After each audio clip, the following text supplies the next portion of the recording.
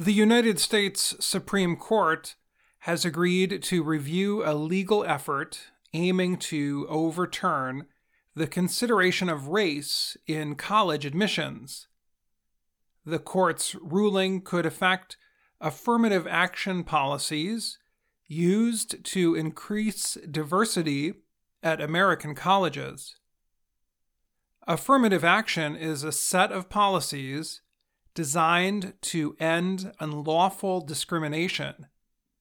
It is also used to help people in a group that has been discriminated against in the past. The nation's highest court said Monday that it will hear the appeal by a group called Students for Fair Admissions, SFFA, against Harvard University and the University of North Carolina at Chapel Hill. The group is founded by Edward Blum. He has worked for many years to fight against racial consideration in the college admission process. The SFFA accused the universities of discriminating against applicants based on race in violation of federal law or the U.S. Constitution. It claimed Harvard has discriminated against Asian Americans with higher test scores and chosen to admit Black and Hispanic students with lower grades. But Harvard said the school only considers race in a way that earlier Supreme Court cases have permitted.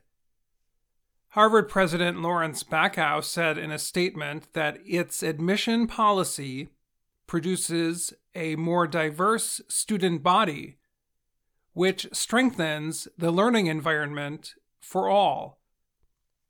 The university also noted that its share of Asian Americans has grown in recent years. Harvard reports that nearly 26% of the latest first-year students are Asian American. Black students make up 16%, and Hispanic students are 12.5% of the class. Two lower courts agreed with Harvard's argument and ruled that while its admission policy is not perfect, it is constitutional. The decisions were based on 40 years of Supreme Court rulings related to affirmative action.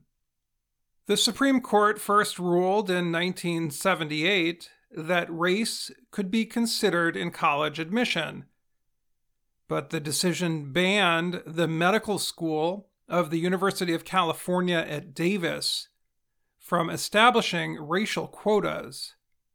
In other words, schools cannot set aside a percentage or number of students for admission based on race alone. The High Court again ruled in 2003 that the University of Michigan's law school could consider race in its admission process to create a diverse educational environment.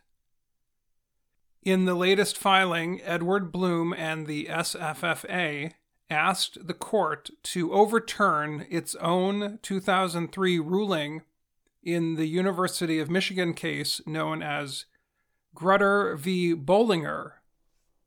It is the second time that Blum has tried to appeal the court to end the consideration of race in college admission.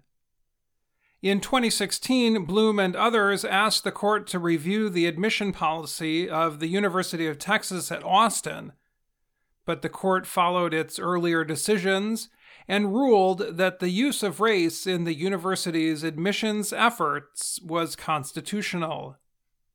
Since 2016, two of the justices who voted to support the use of affirmative action in college admission are no longer on the court. The addition of three new justices, Neil Gorsuch, Brett Kavanaugh, and Amy Coney Barrett, has greatly expanded the court's conservative majority, and the upcoming retirement of Justice Stephen Breyer is not expected to change its makeup. The administration of former President Donald Trump had backed Bloom's case against Harvard. It also filed legal action alleging discrimination against Asian American and white people at Yale University.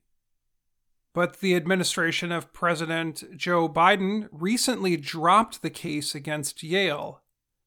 It also urged the Supreme Court to stay away from the case against Harvard and UNC, and asked the court not to take the extraordinary step of overruling the 2003 decision.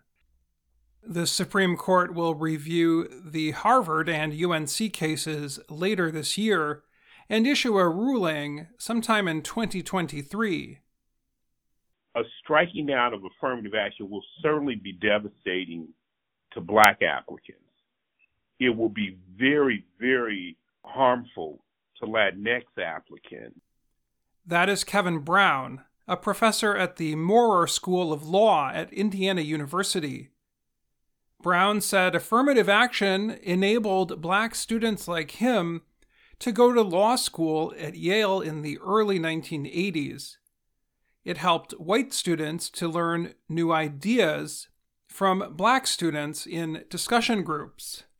Some of these law students who got to know Black students for the first time are now lawyers, professors, and judges, he said.